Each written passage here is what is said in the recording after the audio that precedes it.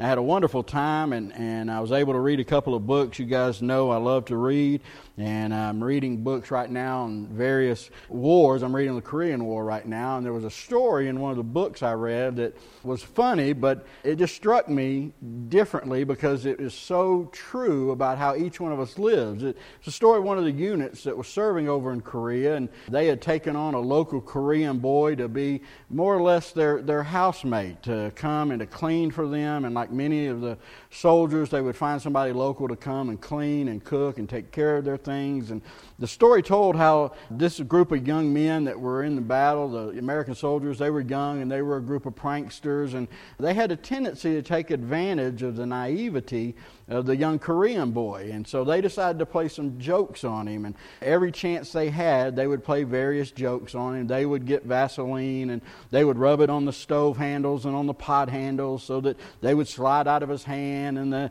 he'd get it all over his hand whenever he would go to cook. They would stick the old bucket in the doorway where when he would open the door, the bucket of water would fall on him. And they even got to a point where they would take his shoes and they would nail them to the floor in the morning so that when he got up, he would put his shoes on and he couldn't go anywhere. And the whole time, this young Korean boy seemed to just smile and go with the flow. And they did this over and over and over again. And eventually they started feeling guilty. They felt, they were taking advantage of it. And he was a good guy and he was working hard. And so they got together with him to meet with him to talk about how sorry they were for all they'd been doing. And they said, listen, we know these weren't funny to you and we wanted to apologize. We shouldn't have been doing them. We're not going to do them anymore. No more jokes. The little Korean boy who could barely understand English kind of nodded with a grin on his face. He said, you mean no more sticky on the stove? And they said, yes, no more sticky on the stove. And he said, well, no more water fall on me? He said, no more water fall on you. He goes, no more nail in shoe?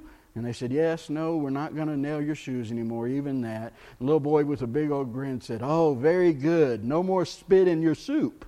And many of us can relate to something like that, because I wonder how many of us have spent hours and tons of energy trying to figure out ways to get back at people who have done us wrong. How many of us spent a lot of time and effort and energy to try to retaliate, to try to get back those who have hurt us, those who have been mean to us in the past, those who have picked on us? I wonder how many of you have stayed up at night trying to come up with ideas on how you can have the perfect comeback to somebody who has said something mean to you. I don't know about you, I always, whenever somebody says something that's mean or hateful, for the next 4 hours, I think of all the things that I wish I would have said, that I wish I could go back and say them again, because it is our human nature. Part of our human nature is that when someone hurts us, when someone does something to us, when someone is mean, when someone betrays us, we just want to get them back. We plot revenge. We plot retaliation.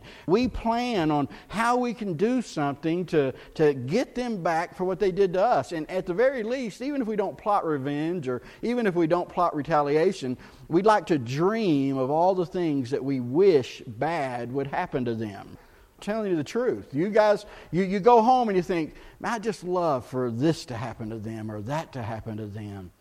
And we expel a lot of energy in our ideas and our plans to retaliate. Well, I've got some good news for you this morning. The Bible gives us a perfect response for those who hurt us.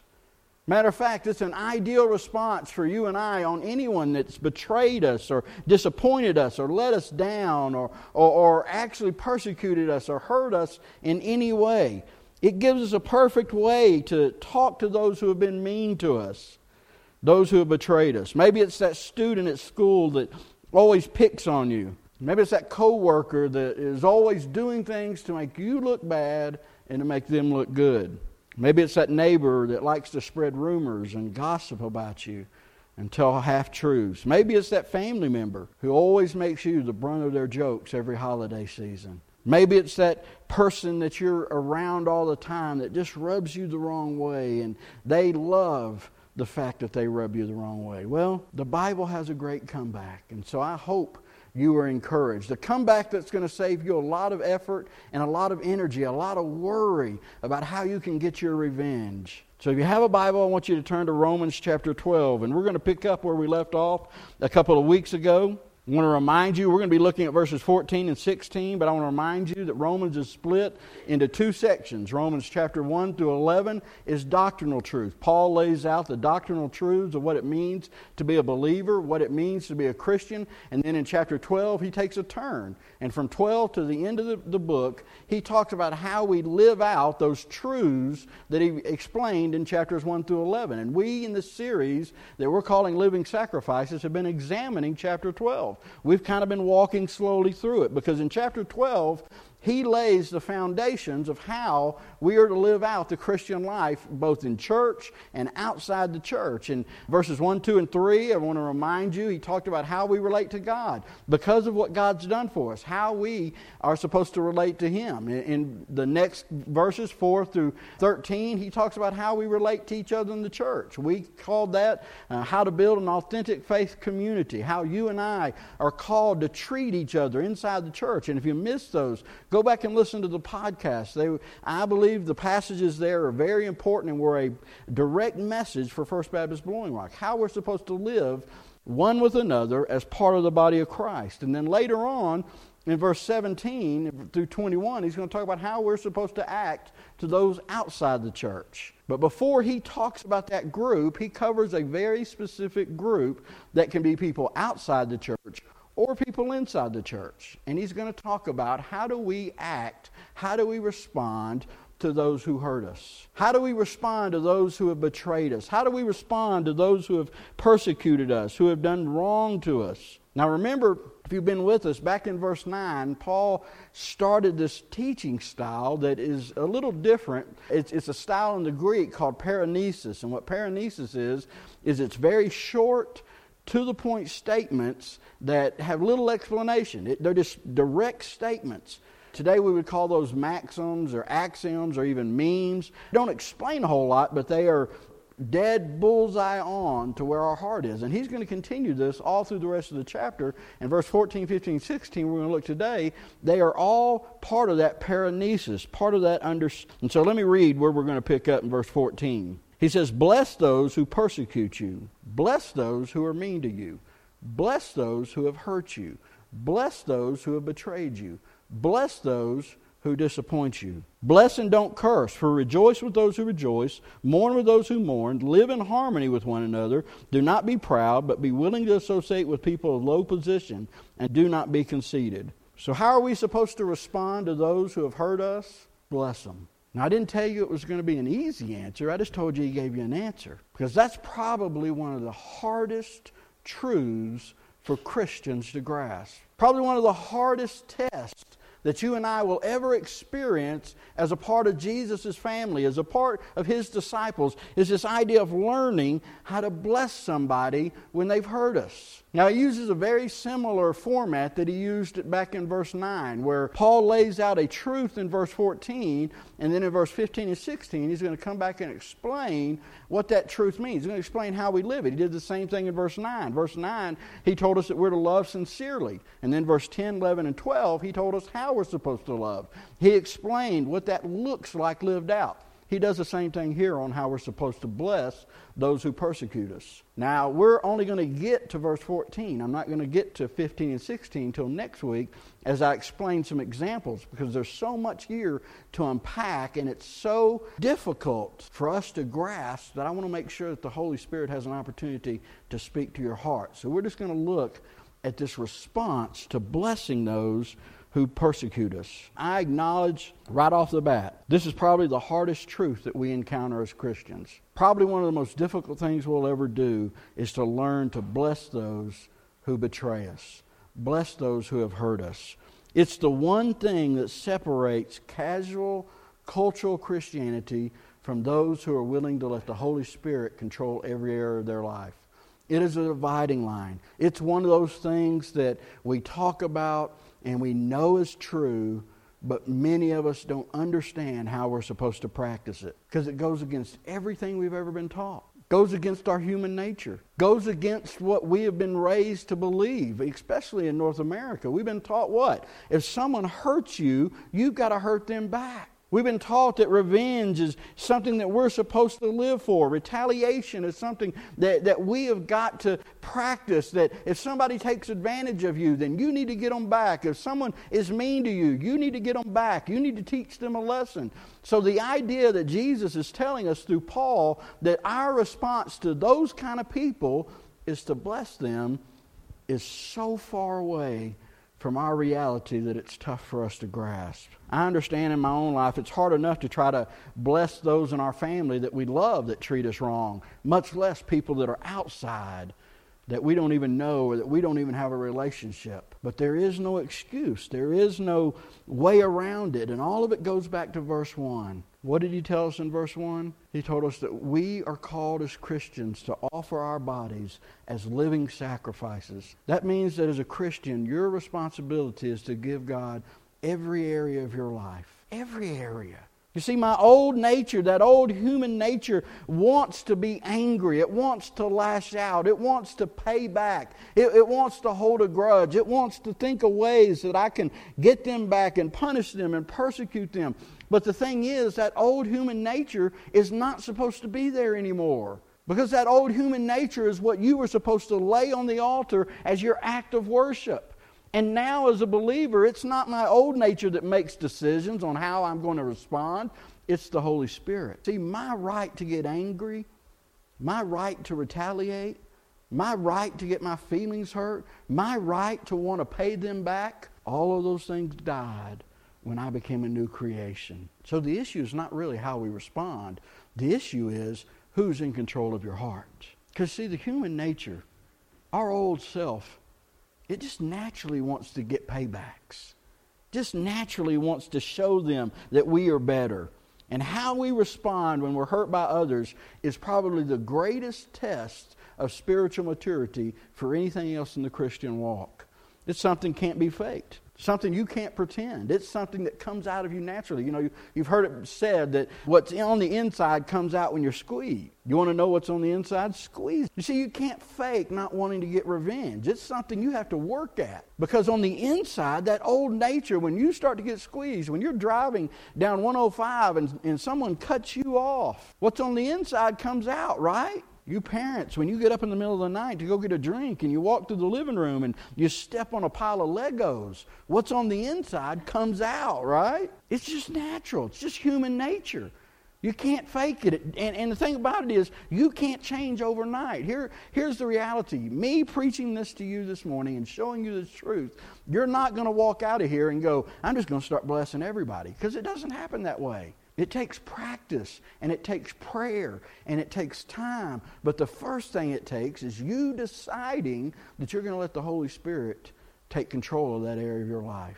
It takes you making a determined decision that I am no longer going to respond with my old nature. I'm no longer going to respond with what is natural. I'm going to wait and let the Holy Spirit respond for me. Now, before I get to what the Holy Spirit says we're supposed to do and to try to explain that, I want to just look real quick at verse 14 and address something that is just underscored in verse 14. And it's something that I think is very important for the church today, and it's something we don't hear enough of. Did you notice what he says in verse 14? He says, bless those who persecute you. Now, he didn't say when you get persecuted or if you get persecuted. Because the understanding to the listeners in Rome was that if you were going to be a follower of Jesus Christ, you were going to face persecution. See, one of the only promises we have that is guaranteed as a Christian is that anyone who claims the name Jesus Christ at one time or another is going to face persecution for your faith. He promises it here. He says you will face persecution. And the early Christians understood exactly what he was talking about. When you strive to live out the truths that are in this book, you will be persecuted. Now, this is something people all around the world are facing firsthand today. Maybe you don't realize it because we are separated from it in the United States of America, but in the 19th and 20th century, more Christians died for their faith in those 200 years than all of the other centuries leading up to the 19th century combined. Think about that. In the last 200 years, more Christians have been put to death simply because they were Christians than all of the other generations ahead. And if the 21st century is any indication, we're going to beat it this time. All across the world right now, people are losing their jobs, they're losing their homes, they're losing their family, and they're losing their lives only because they believe in Jesus Christ. Right now, I think the statistics said 56 Christians an hour are dying somewhere around the world. Right now. While we sit in our comfort, in our air-conditioned or heated building and celebrate communion, people that have celebrated communion, that are a part of the body of Christ with us, are being put to death only because they're Christians. Now, in North America, we've been mainly sheltered from it, but I believe a day is coming. I believe a day is coming, maybe sooner rather than later, when the American church is going to come face to face with that same kind of persecution. And to be honest, I think we've done a horrible job being prepared for it. Because for the last 50 years, for the sake of selling Christianity, for the sake of drawing crowds, for the sake of making people feel comfortable in church, we have downplayed anything that may sound difficult in Christianity. We've downplayed any of the stuff that is unpleasant, any of the stuff that's difficult. How many times have you heard in pulpits pastors tell you you are going to be persecuted, you are going to face pain if you follow Jesus Christ? See, we like to emphasize Christianity as a failure, or a cure for our failure, a cure for our low self-esteem. We like to talk about the prosperity of Christianity. We like to talk about the power that's in Christianity. But we don't like to talk about the cost that comes with Christianity. And we've created a cultural, consumer-driven Christianity where the real truth, the real ethics, the real cost of what it means to follow Jesus Christ has been trivialized. And I don't say that to demean the church. I say it because I'm a part of the church. I think we've done a disservice. And I think as we come to a time of testing in the American church, we're not going to know what to do. We're not going to know how to handle it. Because all of the great mysteries of the Bible, the things that take you digging in to understand why it is worth the cost to follow Jesus, have been trivialized into little slogans and catchphrases and memes. And we think that will give us the power to stand when we begin to face persecution. And our congregations have become audiences, and we're nothing more than spiritual consumers. I believe, and I hope it's not true. I pray for revival, honestly. It's just my heart. I pray we experience revival in America like we experienced 200 years ago, and the church begins to see God's power fall in our nation and fall on our country and fall on our world. But if it doesn't happen, we're in for a rude awakening, and I think the church is already being tested. Jesus was very clearer in almost anything else he said, that those who follow him will be hated. He didn't say those who follow him are going to be success. You're not going to be popular. He said you will be hated. He said you will be rejected and you will be persecuted. Jesus wants you to understand that when you begin to believe that this book is his word and you begin to practice it and you begin to live it, people will hate you. People will persecute you. Now, as I said, in the Bible Belt here in North America, we're sheltered from it, but people around the world are experiencing it today. Listen to his own words. John 15:18 says this, "If the world hates you, keep in mind that it hated me first. For if you belong to this world, it would love you as its own. But as it is, you do not belong to this world, for I have chosen you out of this world. That is why the world hates you. Remember the words that I spoke to you. No servant is greater than the master. If they persecuted me, they will persecute you also. They will treat you this way because of my name, for they do not know the one who has sent me." He goes on in John 16. "All of this I have told you so that you will not wander. For they will put you out of the synagogue. In fact, a time is coming when anyone who kills you will think he is doing it in service to God." He's saying when they come to persecute you, they're going to do it thinking we're trying to shut them down because they're teaching a different Jesus than what we teach. See, they're teaching this mean Jesus that says Jesus is the only way to heaven. Who in the world would be so prejudicial to think that there was only one way to get to heaven? And we want to teach that Jesus is all love, and he loves and he accepts everybody. And so if they teach that, they deserve to be punished. That's what he's telling John. He said, they will do such things because they have not known the Father, they have not known me. And I tell you this so that when the time comes, you will remember I warned you. Matthew 24, 9 and 10 says this. Then, he's talking about the end times. Then you'll be handed over to be persecuted and put to death. And you will be hated by all nations because of me. At that time, many will turn away from the faith, and they will betray and hate each other. And many false prophets will appear, and they will deceive people. Paul warned Timothy at the church at Ephesus in 2 Timothy 3. In fact, everyone who wants to live a godly life in Jesus Christ will be persecuted.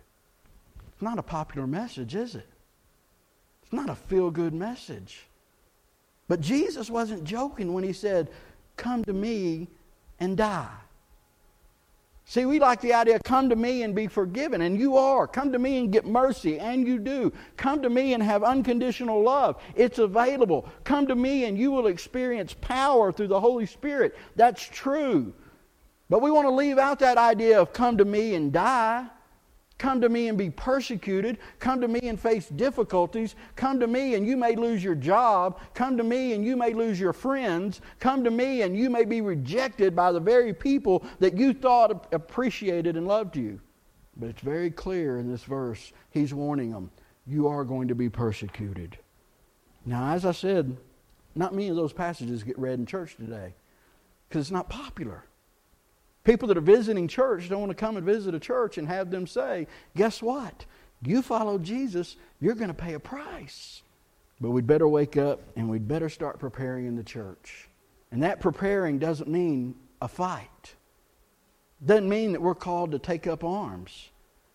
Doesn't mean that we're supposed to say, well, we're not going to let that happen in America. We're going to stand up and we're going to speak out. You know what it means? It means you and I need to learn to shine the light of Jesus Christ brighter and brighter as the world gets darker. Because our call is not revenge. Our call is not retaliation. Our call is not to protest. Our call is to shine the love and light of Jesus Christ. And he says what? Bless those who persecute you. You don't have to be persecuted for being a Christian. It's easy to get out of. All you've got to do is ignore those first 3 verses of chapter 12. Don't offer your bodies as a living sacrifice. Continue to live in your own self. Don't let the Word of God transform your mind. Don't let this book become a reality to you. Don't teach it and live it and practice it. Conform to the world's what he says. Just go with what's popular. Whatever everybody else thinks is popular. Whatever everybody else is going along with. Just go with that flow. And nobody will persecute you, I promise you. You don't have to live for Jesus. Live for yourself. Nobody will pick on you. You can throw the name Jesus out every once in a while. You can talk about church and Christianity, but just live however you want. And people will leave you alone. But the moment you make a stand for this book, the moment you begin to say there is a right and there is a wrong and there is absolute truth, you better be prepared for what's coming. And we've got to wake up in the church. And we've got to be prepared. We can't keep burying our heads in the sand. Now, most of us will never face that kind of persecution. Oh, you may lose some friends. You may not get invited to a party. Some of you may not get the job you want or the promotion you want because you take a moral and ethical stand. No one in America today is being jailed for their faith. No one is facing harm physically, but it's a reality, and it's coming. And instead of sticking our heads in the sand and pretending like it'll never happen, we better be prepared and strengthen the body. What can we do to be prepared to strengthen the body for persecution? First of all, we have got to be diligently in prayer for those around the world who are facing this kind of persecution. Stop looking away. Stop changing the channel. Stop ignoring it. Somebody has got to be a voice for the thousands that are dying around the world today for Jesus Christ. We can't let the world ignore it. We can't let the world just keep going on as if it's no big deal. The Church of Jesus Christ has brothers and sisters dying, and you and I have got to speak up. It's not right. We've got to call attention to it. The second thing we need to do is we need to raise our children and our grandchildren with a faith that will endure and shine in the days to come. Because you and I may not be jailed, they might be. cute little slogans, religious platitudes, feel-good stuff is not going to withstand the time of persecution that may come. You and I have got to be serious about teaching our kids the whole counsel of the Word of God, that this is the absolute truth of God's Word. And then the third thing you and I need to do to be ready is we need to be an example of love and grace and mercy and compassion when we face persecution today. Instead of worrying about retaliating, instead of worrying about revenge, instead of worrying about getting people back. Breaks my heart when I see Christians go on TV. And instead of representing the love and the light and the forgiveness of Jesus Christ, all they're worried about is trying to play gotcha, trying to get back, trying to blame everybody else. It's not my job. My job is to be Jesus to those who need Jesus. God will take care of the rest. You see, you and I have got to wake up. And that gets us to our response in verse 14. That gets us to how we are supposed to respond. Not just to those who are persecuting us, because most of us in this room, we're not really facing persecution. That's why I called it in my title, How Do We Respond to Mean People? Because while you may not face persecution, all of us in this room face mean people. We face people who hurt us. We face people who have betrayed us. We face people who have made our lives much more difficult than it would be if they weren't in our lives. So what does he say we're supposed to do? Bless them. Bless and not curse. Did you notice he used bless twice? Because he didn't want us to miss out on what he was saying. Bless those who curse you. What is he saying? How do you break that down? People in your life that rub you the wrong way, that have hurt you, that have betrayed you, that have been mean to you, your response is to be a blessing to them. Your response is to be a blessing to them. And that doesn't just mean pithy statements like saying, well, God bless them. It means actively becoming a blessing to those who have hurt you. Now, I know you're probably thinking about somebody right now. Probably in your head right now, you've got somebody you know that has hurt you, somebody that's betrayed you, somebody more than anything else has done something to you. Walked away, cheated, lied, deceived. And everything within you, in your human nature, wants to get them back. That's why Paul adds the second part of that verse. Bless and do not curse. Because when he says curse, he's not talking about curse words. He's not saying curse at them. He's saying curse means to wish them bad, to wish evil on them. And I know whoever it is that you're thinking about, maybe it's a family member or a coworker or a fellow student or somebody in your past, or it may be somebody sitting next to you this morning. And you've spent so much time and energy thinking of all the bad things that you wish would happen to them. What Paul is saying is that's not your job. You see, Jesus says God will take care of those people. If somebody does something, God's the one who's going to be the judge, not you.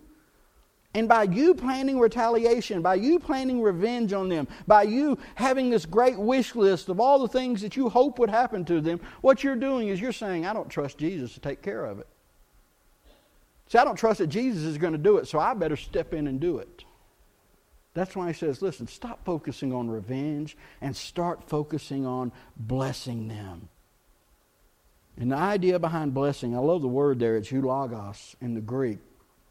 And it's a combination of two words. It means to speak, which is logos, and which means well. To speak well of somebody. It's where we get the English word eulogy. If you go to a funeral and they give a eulogy, what do? They speak well of someone. So you see, he's not just saying that you should pray, God, I'm going to bless that person. What it means is you need to practice speaking well about that person. Now, right there, I lost some of you, didn't I? Because you said, Rusty, I'm all for, I know I'm supposed to love them, and I know I'm not supposed to retaliate, and I know I'm not supposed to seek revenge, and I know, that I'm not supposed to hope that bad things happen. But you mean you're telling me that I'm supposed to speak well of the person who hurt me? No, I'm not telling you. Jesus is telling you. It's hard. And he tells us that's the only response that you and I are supposed to give. Instead of seeking retaliation or revenge, we need to find something good about them to say. When somebody comes up to you and says, oh, what about so-and-so, that worker? Instead of blasting them, bless them. Oh, I heard what so-and-so did to you. Instead of saying, yes, and here's what I'm going to do to them, in your head, in your practice, you need to say something good about them. I'm reminded of a lady in church that used to get on everybody's nerves because she was so positive. You ever know those kind of people that everything's good, everything's happy? She never had a negative thing to say. Everything was always positive about people and things. And one of her friends said, listen, Judy, you're wearing us out. Everything can't be happy all the time. Everybody can't be good. Matter of fact, you could probably find something nice to say even about the devil. Judy thought for a moment. She said, well, come to think of it, he is always on the job. What Paul is telling us is that you and I need to practice being a blessing instead of being a curse, even to those people who hurt us. And it comes straight from Jesus' mouth. Matthew 5 in the Sermon on the Mount, he said, you have heard it said, love your neighbors and hate your enemy. But I tell you, love your enemies and pray for those who persecute you, that you may be the sons of your Father in heaven. Before the Old Testament came along, do you know what? Somebody did something to you. Do you know what they did? Total revenge. Somebody came and poked your eye out. You know what you did? You went and poked both of their eyes out, or you poked all of their family's eyes out. You killed them all. Just revenge. Then the Old Testament law came along, Moses came along, and they changed it, and it was revolutionary. They said, no, listen, we're not talking about revenge anymore. We're going to call this equal retribution, and that's the law of equal retribution. Instead of, you poke my eye out, I kill your whole family and burn your house down, an eye for an eye, a tooth for a tooth, a life for a life. And that sounded pretty reasonable. Instead of retaliating by going overboard with revenge, in the Old Testament they said, listen, we're not going to do that. What we're going to say is, if you hurt somebody, then we're going to hurt you equally. And then all of a sudden Jesus shows up and says, wait a minute, I got a new plan. Instead of revenge and instead of equal retribution, we're going to try grace and mercy.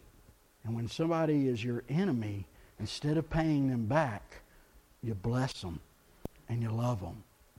Luke says it this way in Luke chapter 6. But I tell you who hear me, love your enemies, do good to those who hate you, bless those who curse you, pray for those who mistreat you. If someone strikes you on the cheek, turn the other. Do unto others as you would have them do unto you. So here's how you bless somebody. Somebody hurts you, somebody betrays you, somebody does something wrong. Pray for God to bless them the same way you would pray for God to bless you. Now think of how your last prayer when you asked God to bless you. God bless my family. God bless my job. God bless my health. God bless this thing I've got facing me this week. What he's saying is, the next time someone is mean to you, the next time someone is hurting you, not only speak well of them, but speak well of them to God. Pray that God would do the same thing to them that you want him to do in your life. Now, why in the world would he do that? I beat my head up against God. Why? It feels good, right? Retribution feels good. Revenge feels good. Man, how good does it feel when you have the perfect comeback and you've been practicing it forever, right? You've been practicing this line. Wait, I'm just going to wait until they say that, and then, man, I'm going to blast them, and everybody's going to be ready. And it works out. They say that cue, and all of a sudden, everything you've been planning comes together, and you blast them, and man, it feels so good, doesn't it? Because that's the flesh. Why would Jesus want us to do this? Because what it does in blessing others is it models the same grace and the same second chance that you and I got. When I cursed God, when I did evil to God, when I walked away from God, God didn't give me revenge. God didn't give me retribution. Praise the Lord. What did he give me? He blessed me. And you know what also? It frees up your heart of all of that anger and hate and bitterness that you've allowed that person to build in you. Because that stuff will kill you. Stuff will eat you out from the inside out. When you begin to practice blessing instead of blasting, God begins to change you. He begins to all of a sudden start looking more like Jesus. Now let me close with this. It's where the water hits the wheel, rubber hits the road. This is where it gets real. All of us have someone in mind right now. Someone who you've probably been cursing for a little while. Someone who you've been wishing they had what was coming to them. Wishing they got what was coming to them. Let me ask you this question. Are you willing this morning to ask God to bless them instead of blast them? I read somewhere that our enemies are not really those people who hate us as much as they are the people that we hate. Are you willing to try it this morning? Who is that one person that's wronged you more than anybody else? Who is that one person that even when you forgive everybody, you hadn't been able to forgive them? Still holding back. Will you pray right now in just a moment for that individual who has hurt you the most? Maybe it's that parent who's wounded you. Maybe it's a child who's broken your heart. Maybe it's a friend who turned on you. A friend who betrayed you. Maybe it's a coworker that spread lies about you. Maybe it's that bully at school. Maybe it's an ex-wife or an ex-husband. Maybe it's that in-law that always is a problem. Are you willing to say, God, bless them? And if you're willing to do that, can you take it a step further and say, God, this week, I'm going to figure out a way that I can verbally bless them with my lips. I'm going to say something good about them. I'm going to bless them. Now just imagine this. That person who is your thorn in the flesh, that person who has worn you out, that person who has picked on you, that person who has lied about you, that person that has betrayed you, what would happen if word got back to them that you were saying good things about them? What would happen? That would be more of an incredible Christian witness than any sermon I could ever preach. That person that it grinds on you and all of a sudden you started talking them up and blessing them to people around you, that coworker, you started finding good things. And I know sometimes it's hard to find good things about some people, right? But you found those good things and you encouraged it and you blessed it and you promised yourself you weren't going to curse them. Imagine how it would change. Instead of seeking retribution and revenge, ask God to help you to be redemptive. Because that's the business we're in. I can tell you this morning the struggle is real. It's hard. But it starts with you saying, I'm going to try. And sometimes it's an incremental change. Sometimes you pray and begin to pray, God bless them, and you start praying, and all of a sudden you hate them 10% less. I mean, let's just be honest. And you keep trying, and then all of a sudden you hate them 30% less. And then before long, who knows what God might do to your heart. Because see, Paul says our only response to mean people in our lives is to bless them. And you will never do anything in your life more Christ-like than loving your enemies. And here's the truth. Loving and blessing the mean people in your life, it may never change them. But I promise it'll change you. Let's pray.